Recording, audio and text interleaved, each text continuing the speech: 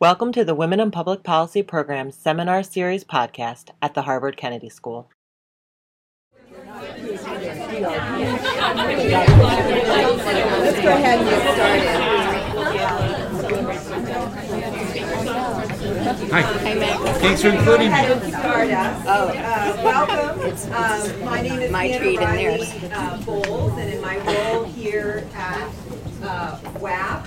Come on, Bridget, there's a seat down here.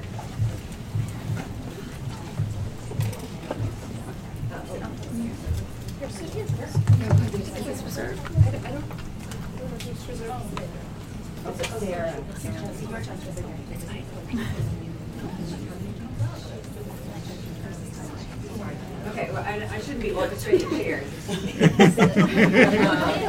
Tuning back in. My name is Hannah Riley Bowles, and my role here at WAP, I get to host this wonderful seminar. At WAP, we are committed to closing gender gaps in the areas of economic opportunity, political participation, health, and education. So there's a really ambitious vision in that regard. The role of this seminar toward that vision is to connect our community here at the Kennedy School and then more broadly at Harvard and in Massachusetts. So for instance, today we have State Representative Lori Ehrlich with us. Very exciting. Just as an example, so she's been serving, she went through she was in the MPA program, went through the Oval Office program, thought, oh, this looks kind of interesting, maybe I'll help somebody else run for office one day, found herself thinking, oh, wait a minute, and now she's been serving for 10 years in the Massachusetts state legislature. But she's joining us today because the topic is so relevant to the legislative work that she is doing now in Massachusetts. So I'm very excited to introduce our speakers. Before I do that, I've got a little bit of business I'm supposed to cover here.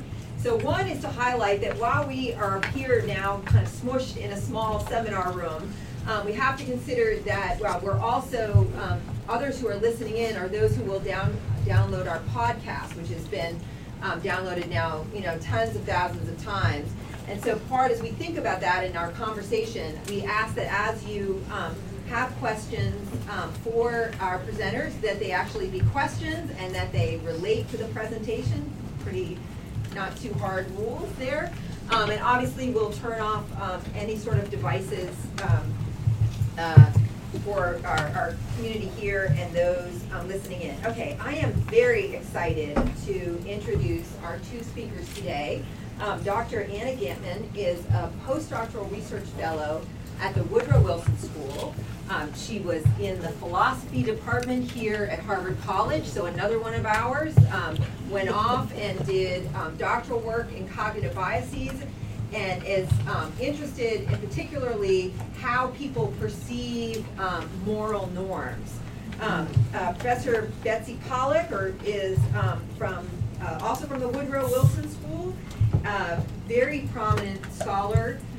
Also who has looked at norms and how perceptions of norms shape propensities for violence, conflict, even things like bullying to more violent conflict. So I'm going to get out of the way so you guys get to interact with these guys, but they're going to bring their ideas about social norms to this vexing problem of sexual assault on college campuses. So please join me in welcoming.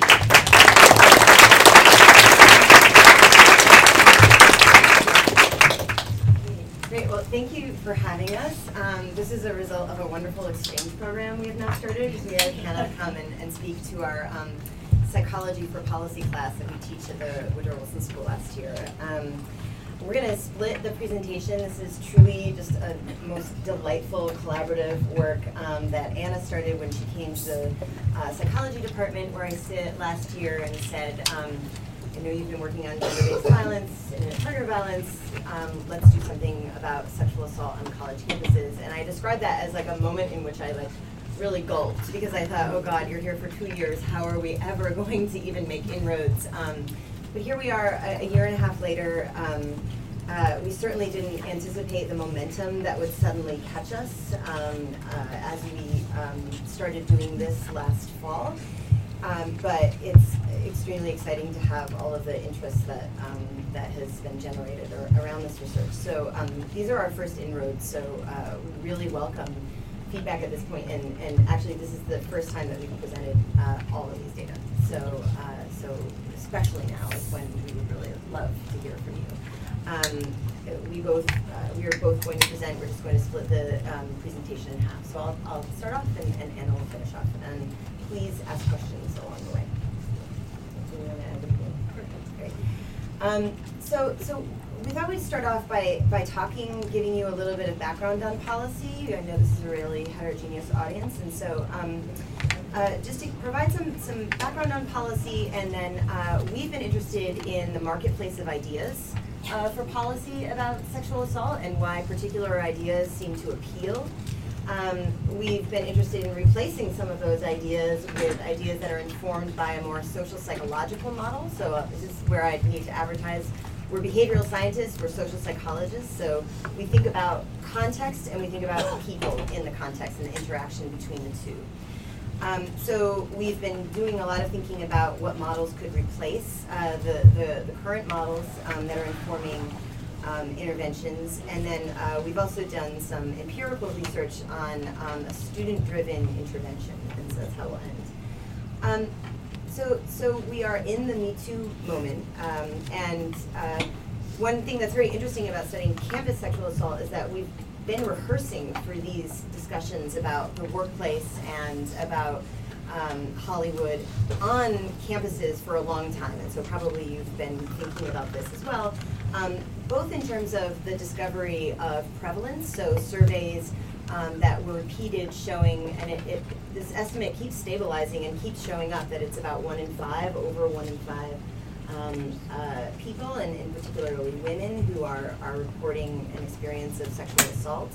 And also discussions about what is the right punishment, and then what is the right intervention. And a lot of these discussions were also fueled by controversies. Steubenville in 2012, which was not actually on a college campus, but started discussions about young people and rape and consent and social media. And then also disasters such as the Rolling Stone article that was published, in which later it was found that not all of this was accurate. And so this is really also drawn in this whole controversy about the legitimacy of survivor accounts. And so this has been bubbling on college campuses. This is not new. This is not something that the Me Too movement started. So what happened then is that because of all of this discussion and controversy, this culminated in the White House publishing a report in 2014 called Not Alone. Not Alone asserted the prevalence numbers, reasserted what has been being found about more than 1 in 5 people reporting. It called for measurement on college campuses, and in fact, following this report, a lot of universities have instituted a yearly prevalence survey on their campuses, and a lot of discussion about how to standardize that, what numbers produce more versus less reporting.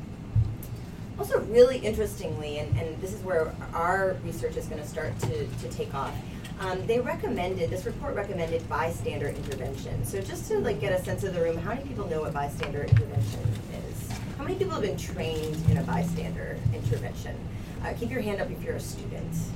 Yeah, okay, so the report said, and let me tell you a little bit about bystander intervention in a second, but the report said very explicitly that they're providing schools with information about how to implement bystander interventions, and called it among the most promising prevention strategies.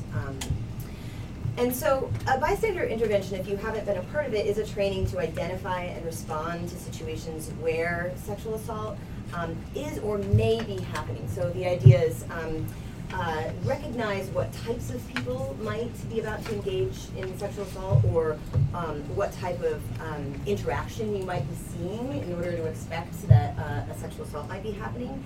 It relies very much on students. And when we looked at some of these sites that collect all of the different kinds of trainings that are out there, we counted up that 93% of them included a bystander training component. So this is the dominant model. There are very few evaluations of whether or not this program is working. As to be expected, very few of them, even fewer of those evaluations are experimental, meaning that we have some sort of plausible counterfactual that tells us what would have happened in the absence of this program. And then on top of this, most of them examine attitudes following the training, that we don't have actual behaviors that are being tracked as a result, or self-reported behaviors, right? This is of course a problem that's going to plague all research in this respect, is that it's very hard to track actual behavior. So I'll acknowledge that for sure.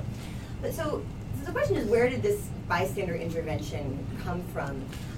It started a very long time ago with theorists who were interested in this ecological model of sexual assault, which I could broadly describe as a model that takes into account everything from the big societal issues of dominant cultural narratives and ideologies, down to sort of meso-level factors such as what is this particular institution that you're in, down to very personal individual factors, what are your beliefs, what's your personal experience, and so forth. And these scholars thought, well, this is such an enormous problem, we see it at every single one of these levels in the ecology, that it makes sense that everybody should participate in a solution. And so bystander training was one of many proposed by this ecological model. But more recently, and this is where we start to get a little perplexed, it's been propelled by a particular advocate named David Lezak, who is a vocal proponent of what he's called the serial rapist model. And this is a very different model than the ecological model, and it's a model that has been featured prominently in reports like the White House Not Alone report. And the idea behind this model is that there are a small number of students who are responsible for the vast majority of sexual assault on campus. It's based on one study, which was a cross-sectional self-report survey. If you read the methods, it's reporting that the people who participated in this study were aged 18 to 71. In this survey, 6% of respondents acknowledged that they had attempted or completed, this is language used by the authors, completed rape. And some back of the envelope calculations, because of the number of times some of those people admitted to acts of rape, adding up those number of times, it was calculated that this small 6% were responsible for 91% of all acts collected in the survey.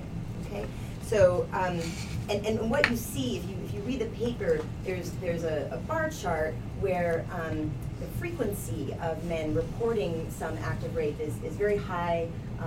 Many men are reporting one act, and it goes down in U-shape, and then what they really focus on in this paper is the number of men who report a very extremely high number of acts. Okay, and so that part of the graph is zoomed in on, and the analysis goes that these are the serial rapists on campus who plan and premeditate their attacks, and they're compared to a rather abnormal or clinical part of the population who score standard deviations lower on measures of empathy, on hostility towards women, standard deviations higher than the average population.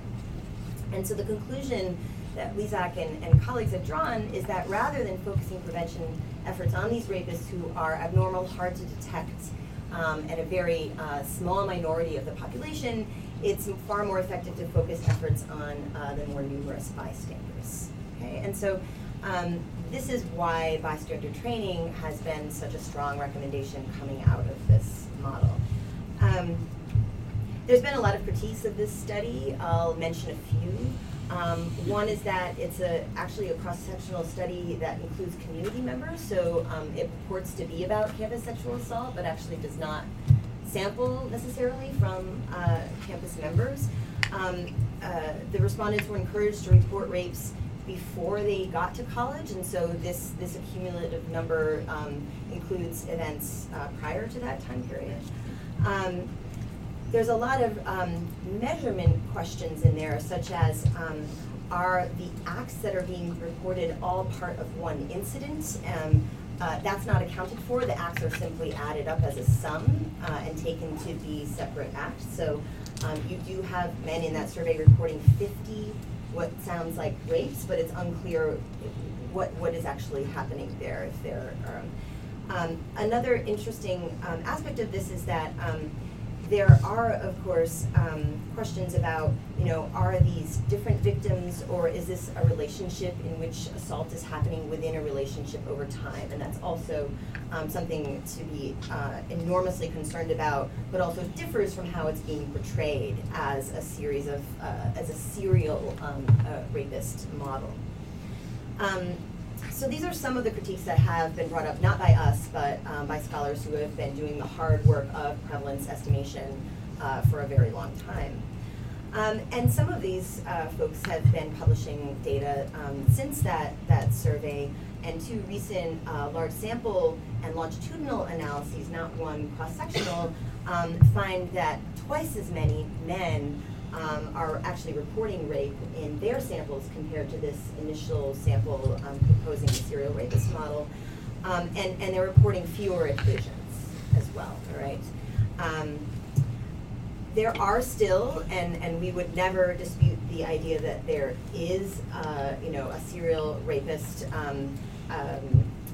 model to contend with, but actually the data are contradicting the idea that there are many serial perpetrators. So they are able to look at trajectories over time among those people who are reporting more than one incident. And it does not seem, what you would look for in a serial perpetrator would be a steady state, whereas it seems like there are developmental trajectories where some men are reporting some before college and in their early years of college, and then that behavior is dying off, or that behavior is increasing, and you can theorize about why that might be, particular social institutions that are running on campus, et cetera, right? But that does not conform to what you would think of as evidence for a serial perpetrator, which is a very well-developed idea of criminology, for example. So these scholars, on the other hand, scholars like Kevin Swartout, Mary Koss, and others, come to the conclusion that it appears to be premised on a single source, although the serial rapist assumption is very widespread and taken as fact. And they caution against a single solution model, particularly a solution that would be based on that model, obviously. Okay. So our question is, this is a model that has appealed from the beginning, and that seems to have some staying power. Now, these data that I just presented were published in JAMA, one of the top medical journals, but still pretty recently, and anyone who studies policymaking knows that research is generally used as a justification for pre-existing ideas rather than for sea changes in policy. That takes a lot of time to build up over time, right? So with a huge dose of realism about how policy has changed, we also want to know, why did this appeal so much from the get-go, right? Based on this one study that has so many obvious critiques attached to it. And we should note that David Lisak, who was recently here on campus to talk about the serial rapist model and to guide a lot of programming on this campus and also ours. He was just recently at our campus.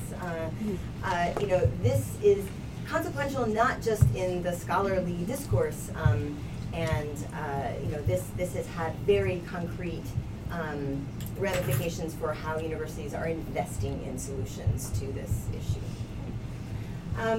So I think that we could make this concrete in terms of two questions. Why did one study determine the course of policy and dialogue, and why is it now surviving discrediting and new and contradictory evidence? So as psychologists, let's think about what the serial rapist model communicates to us, right? It clearly defines good and bad people. It provides a very simple story of justice: who's a villain, whose behavior needs to change. It's actually not talking about the villain's behavior even, but rather, who should adjust their behavior around these perpetrators to keep one another safe. It impugns certain people, and those people are deemed abnormal, as opposed to thinking through this long history we have in psychology of thinking about the banality of evil and how institutions and social settings encourage us to participate in evil acts even when we particularly are not predisposed necessarily. So in that way, it avoids problematizing human nature itself, which psychologists love to do. We're very ready to do. But it also preserves a faith in and a legitimacy in the broader system. Right? Okay. So we'll sum it up this way. The serial rapist model, we think, appeals because people prefer to see the world as good and just and prefer simple stories. Yeah. So is this a specific example of kind of the bad apple theory of what goes wrong in ethical behavior? I think this is a beautiful example of that, and you'll see in our methods that we actually use that language in order to communicate this in our studies. So yeah, I think so. And so one reason why this is, thank you, that's such a good intervention here, is that it's important to pause here and say that this appeals to all of us because we all have a need to see the world as just, and we all have a need to simplify the world around us. This is a basic human need. It's destabilizing to walk around believing that the world isn't just all the time, which some of us might feel like we can relate to in this moment. And yet, as psychologists, we know that actually some people, there are individual differences in this need. So some people have a greater need to see the world as just and a greater need to simplify and come to stories with some closure on them. So we can take advantage of this fact in order to test this hypothesis that we have, because otherwise it's a bit of a truism. Yeah. So even if I believe that only 6% are not raped, there's so many other forms of harassment. This doesn't really target them. So the questionnaires that they're using to measure prevalence here are about unwanted sexual contacts. Oh. And so serial rapist model is a label that's been used for that, but the prevalence, measurements are actually a little bit broader than that. Yeah, but that's a great question. They have stuck to, however, especially studies that have followed up on the serial rapist model, have stuck quite closely to, say, but specifically FBI definitions of what sexual assaults are, in order to tie this more directly to policy concerns about prosecutable offenses and so forth. You could certainly broaden this out, though, to talk about a wider range of acts. And I don't think anyone who's doing this research right now would say these are the only things that we're concerned about. But they're, trying to address this distinction that is being made, this model that's being made by measuring in that way. Just a quick question about the context. In these prevalence surveys of sexual assault, is there any percentage of, should we be thinking of men as always the perpetrators and women as the victims, or is there any percentage of the opposite? There is. It's a useful heuristic, though, to think about men and women. It's men who are targeted by these surveys because people are trying to understand prevalence, perpetration rates among men. But we know from campus climate surveys, from lots of public health surveys, that men are also victimized, and that it's not a simple story at all. But I think that here it's safe to think about that as the heuristic. Yeah. Also, how does the survey deal with the fact that the respondents might not be aware of the fact that they committed these crimes? Is there any surrounding literature? Just from my experience back in college, there are things that there might be disagreement over whether or not, okay, you're going to get to this, It does not deal with it, so you should think about the 1 in 5 estimate as one in which we're completely relying upon the respondent's definition of doing something without the person's consent. So that is the way that it is framed. And then it's easy to rationalize to yourself, I didn't do that, and correct. So this has to be an underestimate. So everybody can bound however they want. Yeah. And it might be particularly the kinds of perpetrators who don't really understand it, who would not fit into this model. Right. Yeah, exactly. Is there a difference between the bad apple model and a model in which people are just unable to see sort of systematic issues in general? So thinking about the idea of there being, systematic sexism, discrimination versus a few bad apples that are perpetuating this, it just seems like you don't have to necessarily rely that the world is a good and just place to still be kind of hard to see an entire system that systematizes sort of these things happening.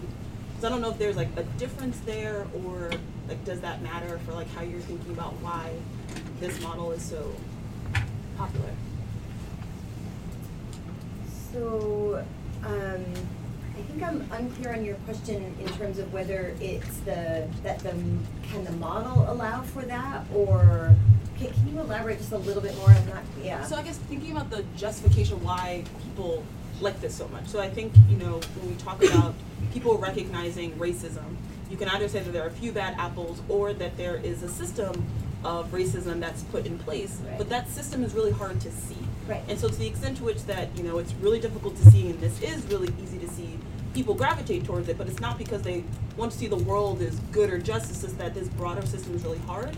And given that gender in particular, like we allow for, girls and boys to line up, but if we said, whites and blacks to line up, it's like, cool, that's a big problem. Like we also just see gender as such a fundamental thing that there seems to be more of an allowance for gender differences and gender systems put in place that just aren't seen as wrong. Mm-hmm. So I guess I'm questioning this like a system justification versus literally not seeing the problem. Right, right. I think that's an immensely important factor, and we wouldn't claim to say that this need to see the world as a good and just place is going to count for all of the variance. Our claim is that it accounts for a good amount, and so you can evaluate that for yourself because now we have some variance accounted for. But yeah, I completely agree with you. I think, maybe that also relates back to this idea of we prefer simple stories because it's a complex task to think systemically, and it's not a simple story. And so I think that might be in part the preference, right? Is that engaging with a story about systemic racism or a system that perpetuates misogyny and inequality is very difficult to grasp and explain. So, yeah, that's great questions. Okay, so these are the things that we actually measured on an individual level. So psychologists have devised scales to measure things like essentialism. Do you think that there are inherent essences that delineate who is male, who is female, or just simply different categories in the world? Are you more likely to believe in that? Are you a thinker who really needs closure and separation among different concepps? Are you a person who more than average wants to believe in the justice of the world? Do you have a tendency to justify the system, the status quo as it is, in particular with respect to gender relations? And then are you the type of person who sees hierarchy as a useful and good thing? These are essentially the lay, explanations for what all of these different scales are measuring. And so our methods were to evaluate people along a range of all of these things. We actually included other individual difference measures, so that it wasn't simply repeating along the same theme and alerting people to what we were interested in. We were also interested in making sure that other things did not relate to what we were about to measure in terms of discriminant validity. And then what we did is we explained to people what the serial rapist model was by calling it the bad apples model. It's very easy to grasp. And this is just simply a printout of basically what we were presenting to people in an online study. And ended by saying, this small group of serial rapists can be distinguished from the majority of men on campuses who are not involved in sexual assaults, okay? And I'm just going to show you all of our findings, which are represented up here. And what you're seeing here is a pretty significant amount of variance being accounted for in terms of, on the y-axis, this is your endorsement of the serial rapist model, saying I think that this is likely to be a very good explanation for campus-based sexual assault. And then these are the correlations between that and as you go higher in your need for closure and your tendency to essentialize different social categories and your desire to justify the system and particularly gender relations. And so the effect size to characterize it is about a half step on average in the scale of endorsement. So moving up one on a scale of, say, your need for justice results in a half step up on, I think, that the serial rapist model is an accurate one to describe. We can control for all types of things about whether these online folks were currently in college, male or female, and these predictions hold. We can put them all in the same regression model, and they're still explaining variance to a significant degree. It's just a pretty strong and regular finding. And so what we wanted to end on here, just in terms of addressing this marketplace of ideas question, is that, we think that the serial rapist model has psychological appeal. Even though the data indicate that there are multiple types of perpetrators, this is actually a new paper now that's out that's not just measuring prevalence, but actually showing that there are different types of men in particular who engage in sexual assault, that it's not all about one type of setting and one type of assault. And that indeed perpetration is much more widespread according to these newer data collections than the serial rapist model is communicating. So then the question is, what kind of model do we need to replace the serial rapist model? And so this is something that we've been working on, and I'm going to hand it over to Emma at this point. Yeah, thank you. So now I get the fun, the genuinely fun task of walking you guys through the approach that we'd like to share with you that we take. This is a behavioral science approach. What that means is that when we think about behavior, we analyze it in terms of behavior as a product of a person's perception of their current environment.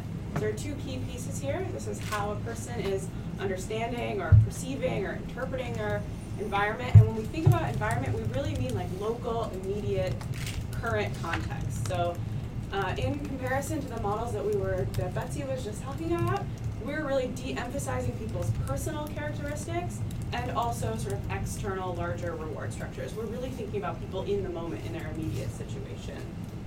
And so to sort of further help us dig into this behavioral science approach, we're just going to get essentially more and more concrete until I tell you about a field experiment that Betsy and I and our colleagues did to really show you the value of thinking in this way about sexual assault on campus. So as we try to analyze both people's perception, what's going on in their head, and their context, when we think about people and how they're understanding their situation, we want to think about the kinds of expectations that they have for a given situation. What kind of behaviors might you expect from other people at a party versus in the library? What kind of scripts they have for how they might expect a certain event to unfold, like a date, as well as their perception of what other people are doing. So am I acting like a typical peer, in addition to their individual goals and habits and values? And when we think about what kind of factors in the context that we might want to focus on, these are things like the types of social spaces that students have to interact in. Do they have common spaces? Do they only have bedrooms to hang out in? We'll get into that more deeply in a second. Thinking about whether or not people are in historically male institutions. We also think about geographical configuration. So this is stuff like, how far is my home from this party? Can I get back by myself? As well as information embedded into context, like whether or not there's information about how to hop on a bus or where the health center is, stuff like that. So now I'm going to show you more spelled out different aspects to think about for both the person and the situation in our behavioral science model. I'm not going to touch on every single dash here, so if something catches your eye, make a note. Happy to answer questions, especially in the Q&A, to go into these more elaborately. So first we're going to talk about some of the features of a person to consider.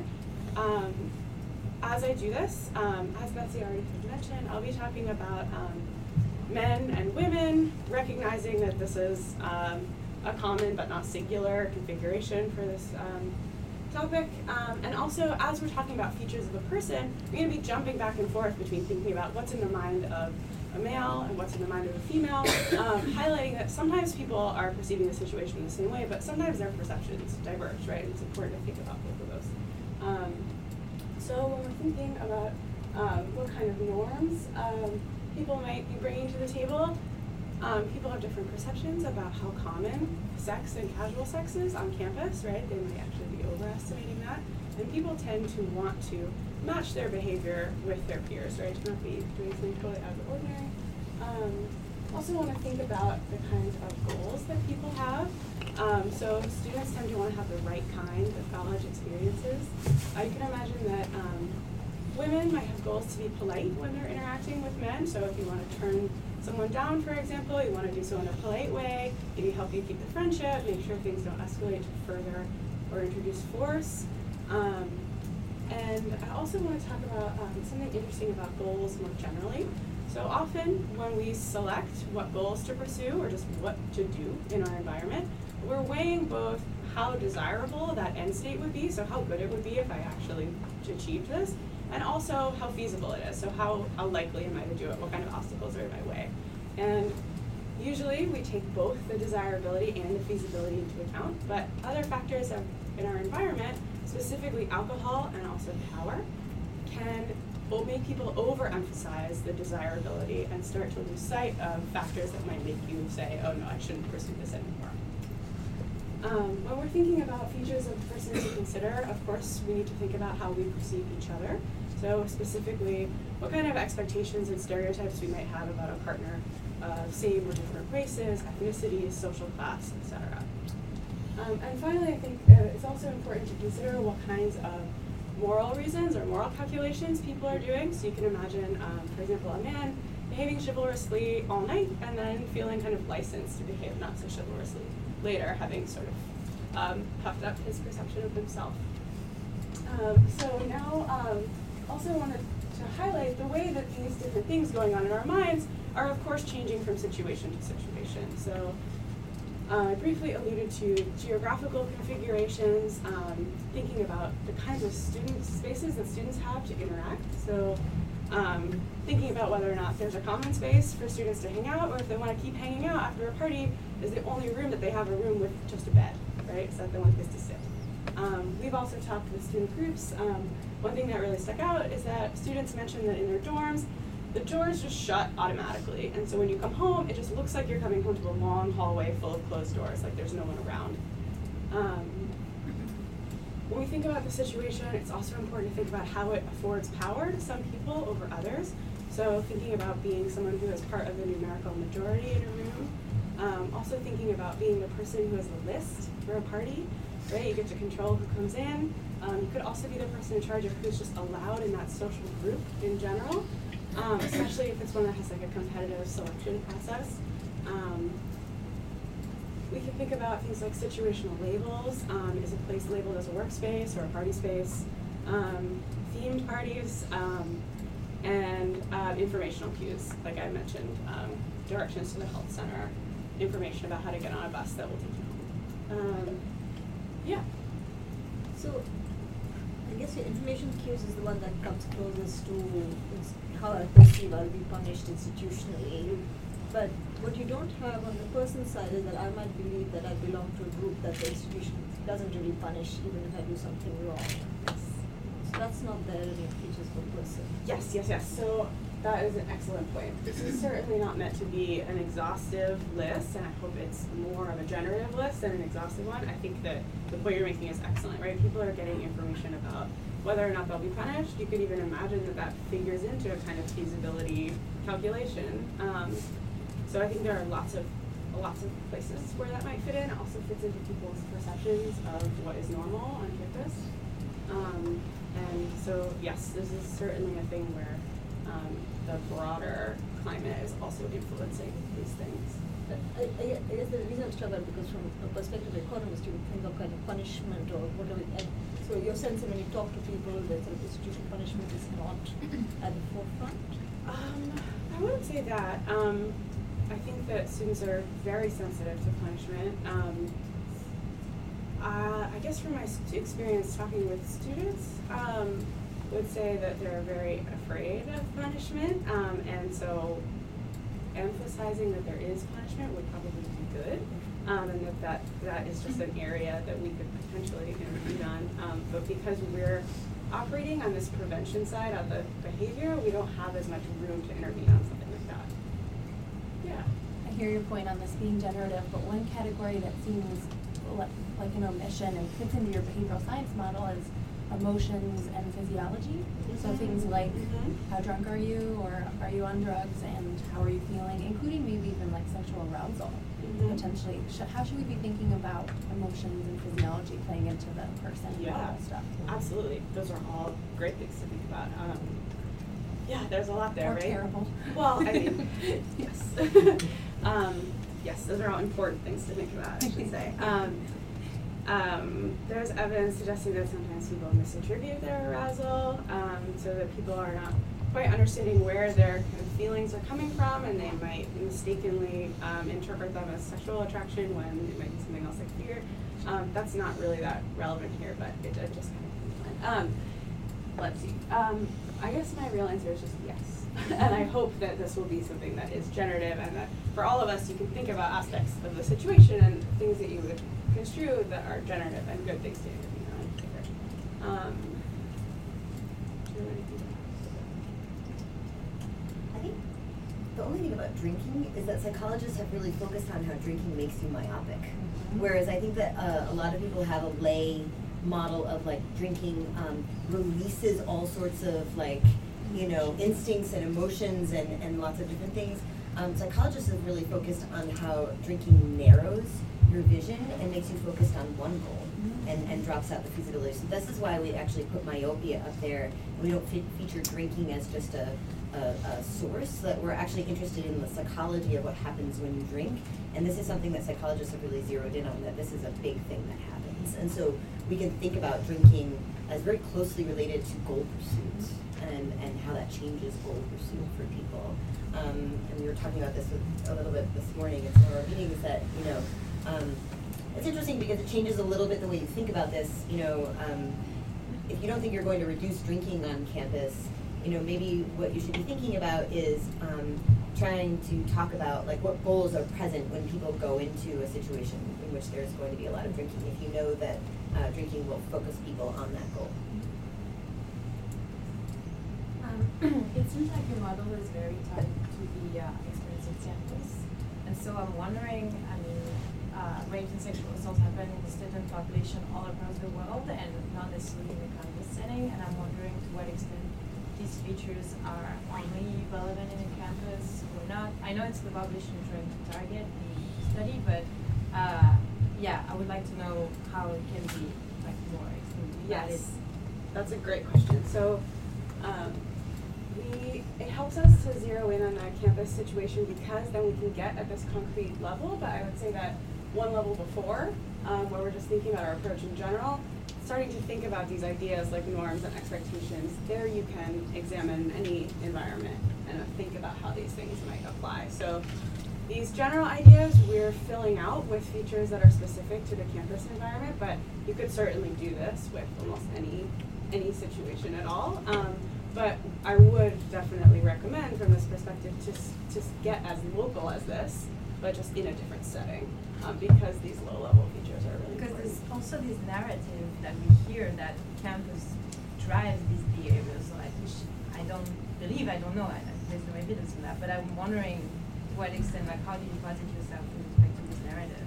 Yeah. So we're thinking about these low-level features not in comparison to other environments, but in comparison to ways that these kind of defaults could be changed. Like, could we give students a space that they could hang out in that isn't a bedroom? Yeah, I don't know. So, don't really know exactly how to compare a campus environment. What would be like a fair comparison? But I think that it's good to have a kind of context that we can examine at this level, and I would just say that it would be good to do this. Maybe universities that are in the cities versus those who are really like isolated in these places where they cannot do nothing else to do, but like, I don't know, maybe having comparison, I don't know. Yeah, it's interesting that, to my knowledge, the prevalence rates don't differ so much across these campuses. So even though we would fill out these features differently, it's still resulting in about the same numbers. I don't want to super quick thing to that I feel like I should have set up in the very, very intro, which is that it's important to acknowledge that this is a behavioral science approach. And so in some senses, behavioral science, as I understand it, is not a theory. So we're not gonna come out with a theory of sexual assault at the end that's tuned to whatever campus. This is a method for, seeking out in any one particular environment, what are the norms, scripts, and, these individual person factors, and how do they interact with what's going on at the context level. So in some ways this is meant as a way to simply guide everyone's eye toward these particular things that we think are not being picked up on by other theories that are more clinical in nature or sociological in nature. So if that makes sense, the table is presented not as a thing to memorize and to take with you, but as a way to guide the eye and to say like what would I look for in this particular setting. So following on that concept, can I still ask you a conceptual question? So I'm trying to think about this from like a social psychological perspective and the interaction of the person and the situation, and for instance this question about alcohol and goals or something like that.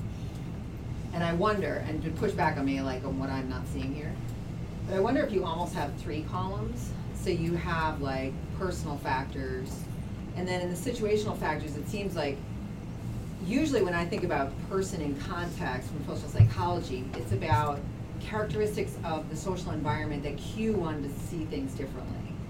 And then you have a bunch of things that almost seem like resources, like the physical, like the geographic environment that may be like relatively rich or relatively poor, right? So like, do you have an exit from the room? You know what I mean? Which may or may not influence your perceptions of the situation. But it's not necessarily going to cue like social, social norms. I just wonder whether maybe multiple categories of situational factors. Because it seems like you were saying like whether or not the person is drunk, that seems like a situational factor to me that's going to influence an individual factor. And maybe that's different from the quality of lighting or the information about bus routes, or I don't know whether you have any reactions. Yeah, I think that of these personal features, some of them are going to be more relevant in different situations than others. So if you can, for example, your example about having an exit, that might, if you don't see one, that might really up your politeness goal, for example. Then you have to be really careful, right, about what you do next. But it might be that something like norms might not be coming online as much. So they're kind of mix and match, right? And maybe they're not separable. I mean, maybe like to your point, it does give you a physical route, but then it also changes your perception of situations, so they're hard to disentangle. Yeah. Yeah, I just think geography is like an underappreciated factor in how we actually construe a situation. So I think like the fact that the room is dark means that someone turned the lights down. So someone had expectations for how this would go. And I think that like, I'd love to see that more in our theorizing, is to actually look at the physical setup of spaces. Because it really does communicate a lot. Like we were just so struck when we talked to Anna already mentioned, we talked to these students who said like you feel like you're the only person in the dorm, and there might be tons of people there, but because these heavy doors swing shut, it's just this long dark hallway and you feel isolated. And just imagine how like an architect could change that, and I'm not saying that this is all we need, but it's just like these are features that I think often go underappreciated, especially when you think that it's particular ideologies that are just carried around by people, and those are just in play at all times. I think that the situations activate particular ideologies, bring out different selves.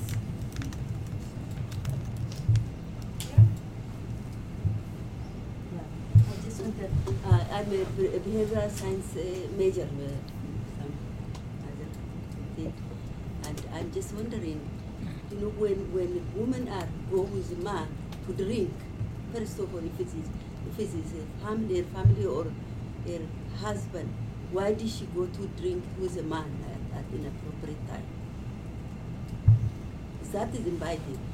Plus, the way we dress up, the way we act, the way we really deal with men is truly dangerous now. Because we invite the way we dress, the way we talk, and then finally we accuse men. So I'm not an advocate for men or for women, I'm a mother, but it's good to be fair with each other. And if we used to live in Dennis Strauss a long time ago with men, mixed really. Nobody Nobody, we have no time for that thing. We are always competitive academically, and that is our goal. Women, men, we just friend, but no that kind of violence. Really. So we need to be careful. So to accusing men and destroying their life too, you know.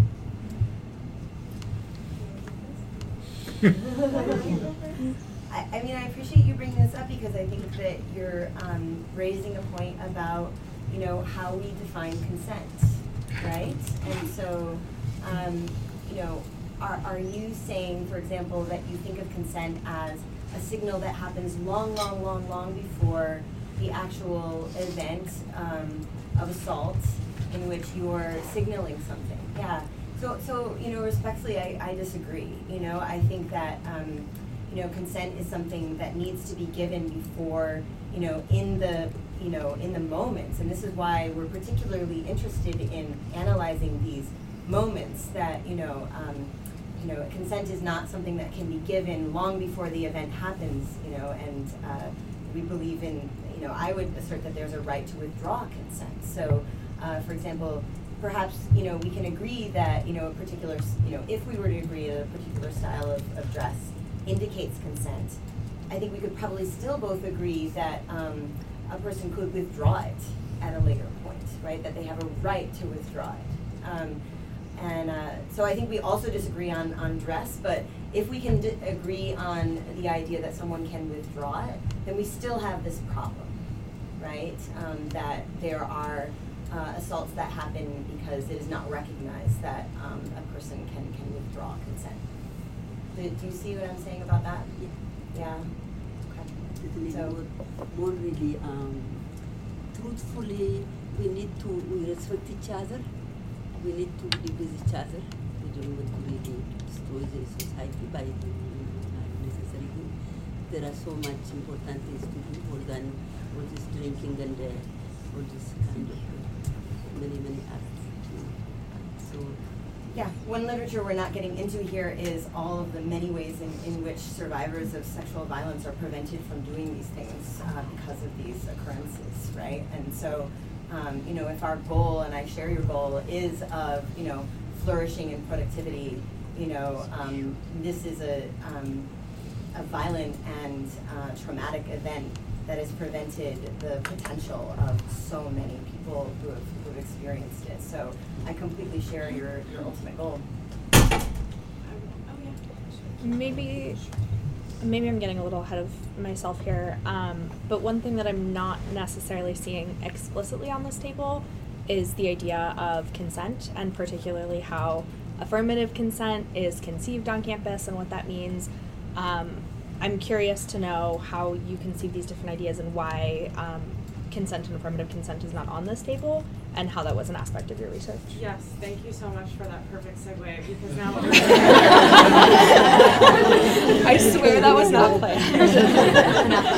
Thank you very much. So what I want to do now is talk about how we can think about consent as a person by situation product.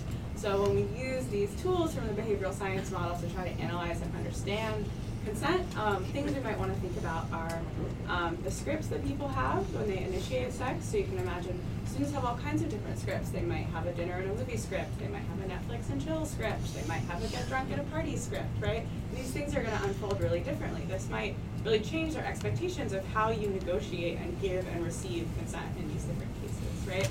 People also have perceptions of how calm and casual sex is. This might change how they negotiate consent.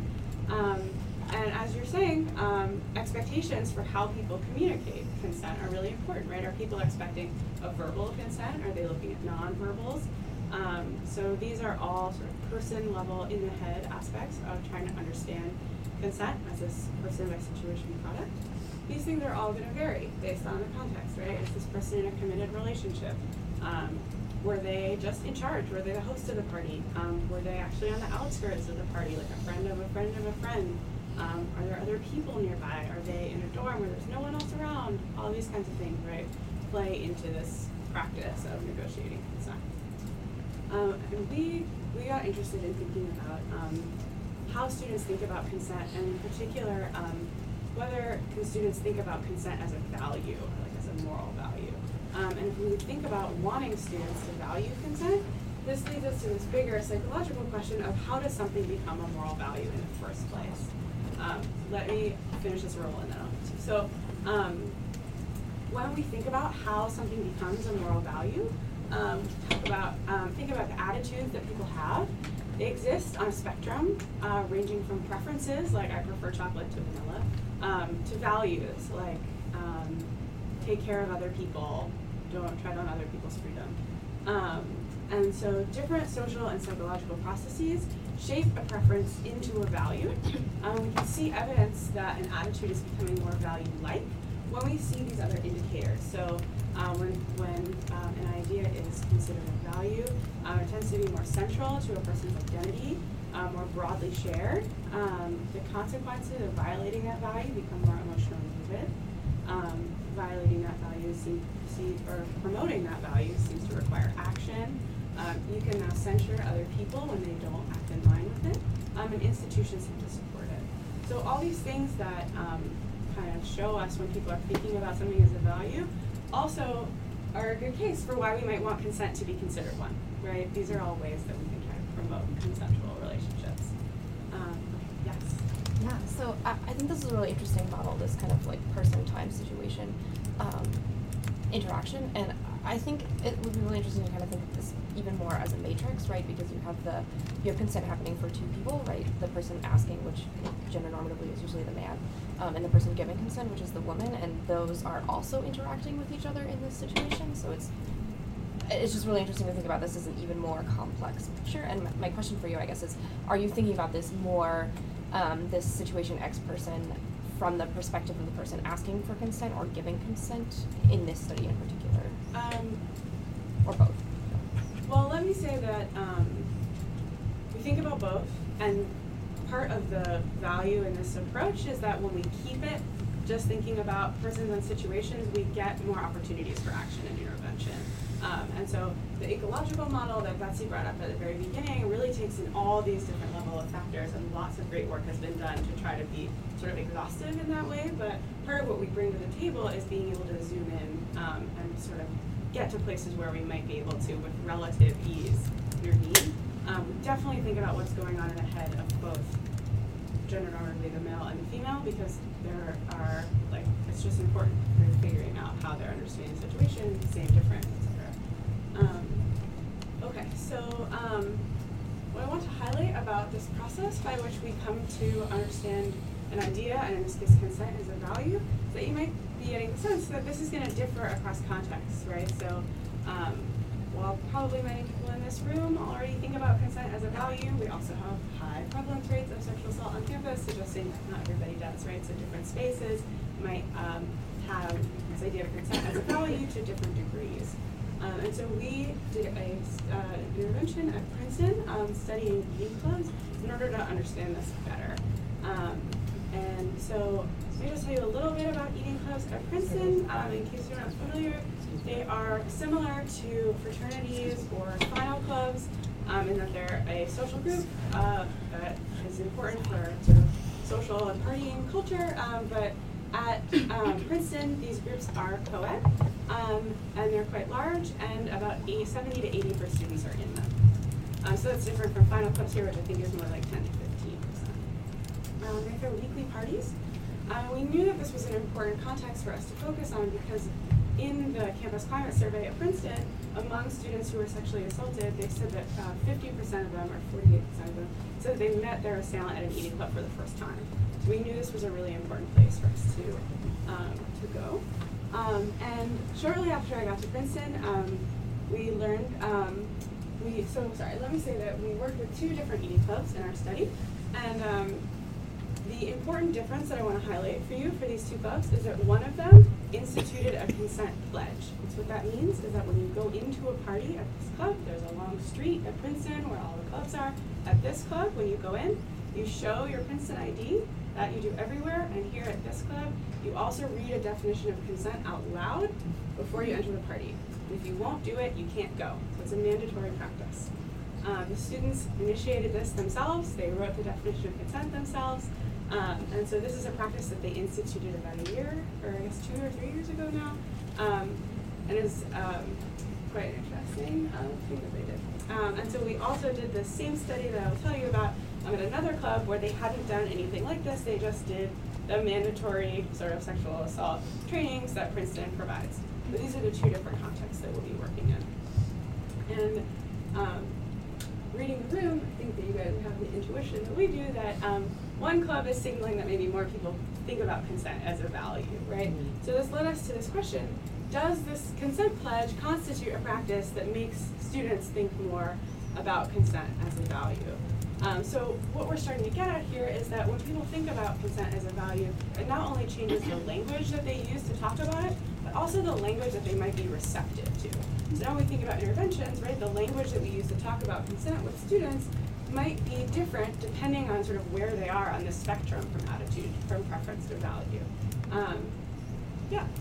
Do you know if people's perceptions of consent along this dimension varies based on like what they think versus what they think other people? Like how big is that distance? I can see consent being one of those things where I might view consent as a preference, but I can recognize in a particular group or a particular situation that other people really see it as a value. And so I'm just curious about that distance and whether or not that distance actually matters when it comes to thinking about interventions and stuff. Yes, absolutely. So part of something being a value is that it's perceived as is internalized and central to the self. But your question, your larger question about sort of public and private ideas about consent is a fascinating one. I think the literature on moralization or how attitudes come to be in the moral domain has focused on vegetarianism and smoking cigarettes. I think that consent is just an amazing, interesting thing to study in this kind of lens. So if we want to try to figure out whether people are thinking about consent as a value, we have to think about what kind of signatures or hallmarks we can look for and how they're thinking about it. So we would know if somebody was thinking about consent as a value if they did things like make universal judgments about consent, like think everybody should be worried about consent. They perceive consent to be a shared idea, that everyone around them thinks the same way about consent. We might expect them also to be thinking more in black and white terms about consent, so they might be less likely to say that consent is confusing, for example, and to feel that upholding the value of consent is something that requires action. And so this starts to bring us into the details of our study. We hypothesize that the student group's institutional practice, the consent pledge, will make students perceive consent more like a value, so that this practice is bringing people along on this spectrum from preference to value, but also that if that's the case, that they'll be much more receptive to messages about consent that have this value language in them. So another way to think about this is that students in a context where the consent pledge is practiced should be more receptive to moral appeals or talking about consent as kind of a moral value. Yeah. How are you disentangling the whole correlation versus causation thing? Because I'm assuming that the people in this eating club, were attracted, there's a selection process. It's not like people are randomly assigned, and so presumably there was probably a culture that predated this pledge that led them to institute this pledge. Yes, of course. And once that pledge is in place, people who find that appealing are even more likely to be drawn to it and everything. Yes, So let how me do you give you the design Okay. of the study, and then we can get into that in a little bit more detail, but that should help with that a little bit. So we did the same study at 2 different eating clubs on campus. Reminder that the primary difference I want to focus you on between these 2 clubs is that one of them instituted this consent pledge, and the other did not. And going along with that, that means that at the club where they started the consent, it was also mandatory, where a student could opt out, that's the eating club. And we randomized on the individual level, so this is each person who comes into the party gets assigned to one of 2 conditions. And those conditions are either that they read the original pledge, so now I also get to show you the wording that the students wrote themselves. So they wrote, consent is asking for and receiving affirmation before and while engaging in anyone's personal space or belongings and can be revoked at any time. This is the original pledge. This is what the club that started this was using. So our participants are being randomly assigned either to read the original pledge or to read a moral version of the pledge that uses this kind of values language. If it helps you to think about it, we sometimes also sort of jokingly call this our psychological sledgehammer pledge. And that's because we threw everything that we could at this, right? So we wrote, Princeton students know for sexual activity to be right, it must be consensual. I stand with my fellow Princeton students, non-consensual sex is not sex, it's violence. I'm responsible for getting and receiving consent, which cannot be given when incapacitated and can be revoked at any time. So we've got lots of stuff in here. We have moral language, we have norms, we have identity, we mention sex explicitly, and so students are receiving to read out loud when they get to this party, either the original version or the moral version. And in both clubs, we did exactly the same thing. We had people at the door randomizing who got what, and then they went to the party, and on their way out, we were there with our surveys to ask them questions to get evidence for whether or not they were thinking about consent value. Yeah. How did you deal with people arriving in groups? Like most people. Oh yeah, so luckily at these eating clubs, because students have to show their ID, they're just used to having to line up right when they get there.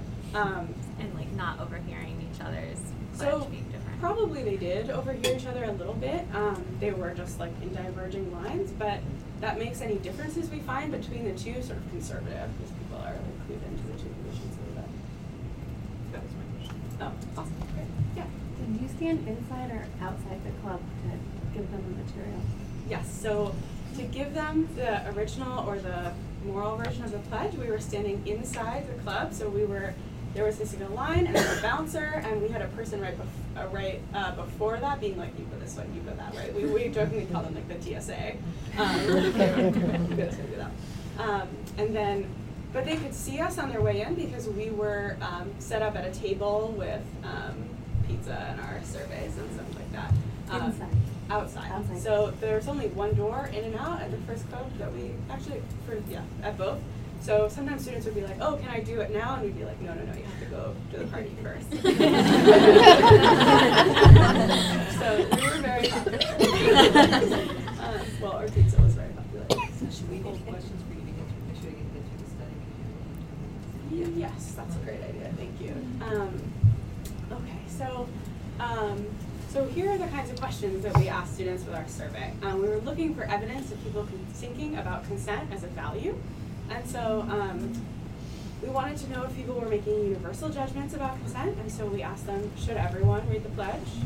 We wanted to see about their ideas about perceived consensus, so seeing consent as a shared idea. And so we asked, what % of your friends appreciate the pledge? We talked about thinking about values in terms of thinking more in black and white about consent, so we asked, is consent confusing? And we asked, in terms of thinking about consent requiring action, how responsible are you for preventing assault? So now I'm going to jump into the data right away. We first show you the responses to should everyone pledge. So here at the first club, this is where they came up with the pledge. We find that when they're exposed to our moral or sledgehammer pledge, they are more likely to say that everyone should pledge. Let me orient you to the y-axis here. So perhaps hearteningly, students tend to agree to these questions, so we have skewed data. And so what we do is we recode their responses. So anything except for the strongest yes is coded as a 0. So what I'm showing you here is the proportion of people who say highest thing on the scale, absolutely yes. And so at Eating Club 1, we're finding that our moral pledge makes more people say absolutely yes, everyone should read the pledge. However, at our second Eating Club, we find that this same pledge makes them less likely, or fewer people are saying yes, absolutely everyone should pledge. Here they seem to respond that way more when we talk about consent is asking, right, that original pledge. And I'm going to show you the same pattern for all of the following measures. So for perceived consensus, what % of your friends appreciate the pledge? We get the same overall pattern. We get the same overall pattern for is consent confusing? It's flipped over because now the extreme response is no rather than yes. And the same overall pattern when we think about responsibility for preventing assault. So taken together, I hope that you're feeling this pull of how important these local immediate contexts are for how we talk to students about consent. We're finding that these social and psychological processes that are linked to students' identities, their values, are interacting with local contexts, right? They alter the way that students are able to hear or receive ideas about consent.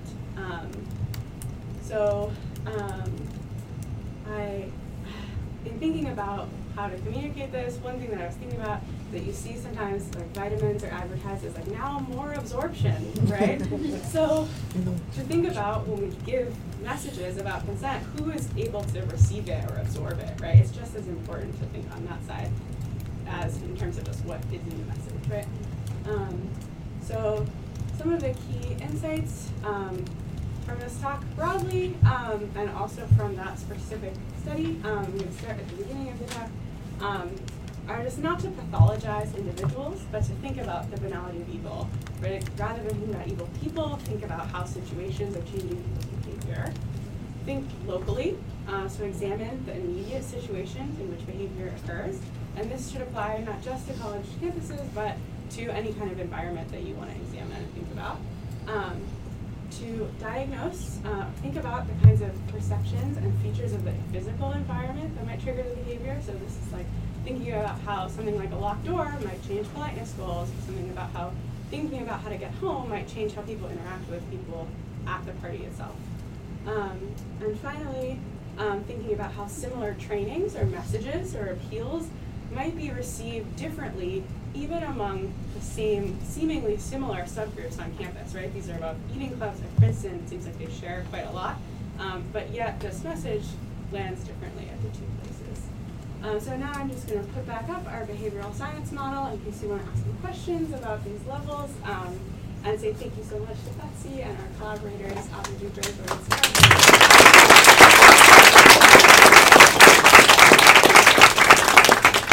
Time for a couple more questions. First? Oh, sure. Betsy and Anna, thank you. That's really interesting. As someone who is immersed in this topic in a different environment, in the state legislature, where we've had a lot of attention on sexual assault very recently, all of the conversations, I find myself working to get them to the point where people are recognizing the power dynamic. And I don't see the word power anywhere here, but it is swirling in the background. I think it's actually in every category. If you train yourself to look at the dynamic that way, college campuses are sort of unique in a living laboratory way. But when you get off of a college campus, you end up in a work environment where you are encountering power in a real and very direct way.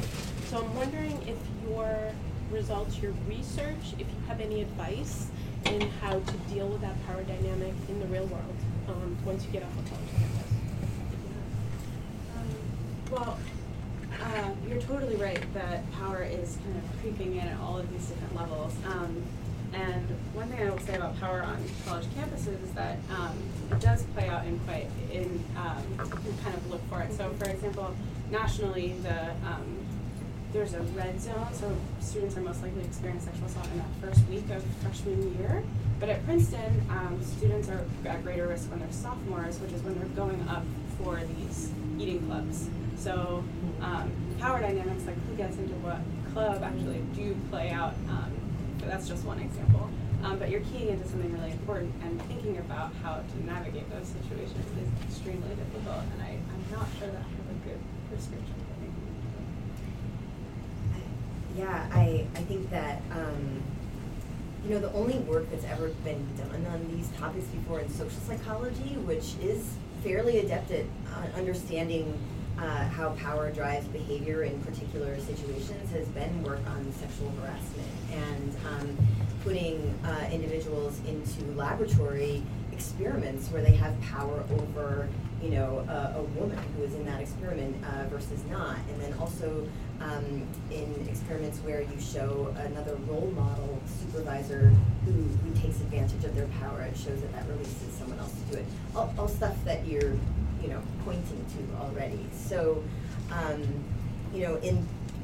one big message that comes out of that is the importance of other supervisors, people in power who are making this power dynamic very visible, who are talking about power and its responsibilities and its boundaries, because of the fact that in those experiments, and then across our whole discipline, in the original Milgram experiments, trying to get people to shock other people, having other people there in positions of power encouraging them to do it, or implicitly allowing for it is one of the biggest factors. So getting people like yourself who are important in these situations to be actually, making that power visible, talking about, the visibility of its boundaries and its effects is at least a first start.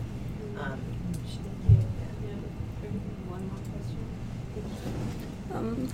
I'm interested in understanding why one eating club was a little bit more adverse to the moral consent form than the other one, and if there's any defining variables or characteristics that you can sort of predict why some people would be more understanding of the idea of consent or less willing to diffuse it. Yeah, so implementing this pledge prior to us intervening is a big signal from this one eating club that they share this value, and so that is really key for understanding the way that it's being talked about in their social space and among peers whose things they really care about. So that really should have clued us in, and it kind of did, right? So we predicted that that we had a directional prediction for the club where they instituted the pledge, right? We thought for sure the moral language would be resonant for them, but we had an open prediction in the second club because we just weren't sure. We didn't have indicators really either way from them, especially because it's uncommon for students to institute something like this, so it's really diagnostic of their behavior, right? Whereas to not really do anything extra isn't really telling us that much right now. But it could be that as students develop more student-led initiatives, that it's more diagnostic to opt out, right? So you can also change and follow that because things like this. But in order to be part of the club that shares about the value of consent, there must be like a self-selection process. And are there any characteristics that define them? What I would say is that these parties are open. We were made sure that we were there at nights where anyone could attend. Certainly, probably, there's not perfect overlap of who is at each party, right? But trying to understand the role of context is taking these things into account, right? That's kind of what we mean by context. It's not anything special about the buildings, but who goes there and what values they bring and stuff like that. I want to take your question as well. Sure, just very quick. And fair disclosure, I work with the It's on Us folks at the Council on Women and Girls. But if you go back to your next slide, where you talk about the last one about the message being that, the very last slide. Sorry. You mean this? Yes. That the banality of evil belongs to the person in the situation. That is a really tough message to sell with policy and political messaging. Whereas I think the idea that bystanders could do something gives agency to a broader number of people. It may be based on a false model, as you have articulated beautifully here. But I think that, the challenge of bringing the research to the policy to action also depends on what idea you're trying to sell broadly to a community. And I think selling people on that idea that we're all one step away from being a perpetrator in one way or another, just the same way I think you see in the diversity literature that we're all one step away from, is a very difficult message to sell. So I think how we figure out that we build agency and help people to take that on is a real political and policy challenge. Can I say one quick thing about it? That's a really interesting parallel you're drawing. First of all, I should mention that we aren't trying to push the banality of evil as a catchphrase. This is more internal scholarly discussions. I understand. Big lift. But I think that's like a really fascinating parallel because I actually think that the language around implicit bias has done precisely this in the diversity training literature. It basically says we are all subject to these culturally, learned biases. So we're all just one step away, right? And I think that actually has a great appeal and almost a double-sided and dangerous appeal because it also exonerates, right? That we're all doing this. We all have these biases inside of us. So I actually think that those messages about we're all subject to these pressures, a lot of them are cultural and situational, are actually quite popular, but they also have a downside, right? So because we do both want to talk about personal responsibility, but also the ways in which we are subject to our cultural times, our situational pressures. So I think it's a line to walk in both areas, and we've seen examples on either side. Wow, that's really wonderful. Please join me in thanking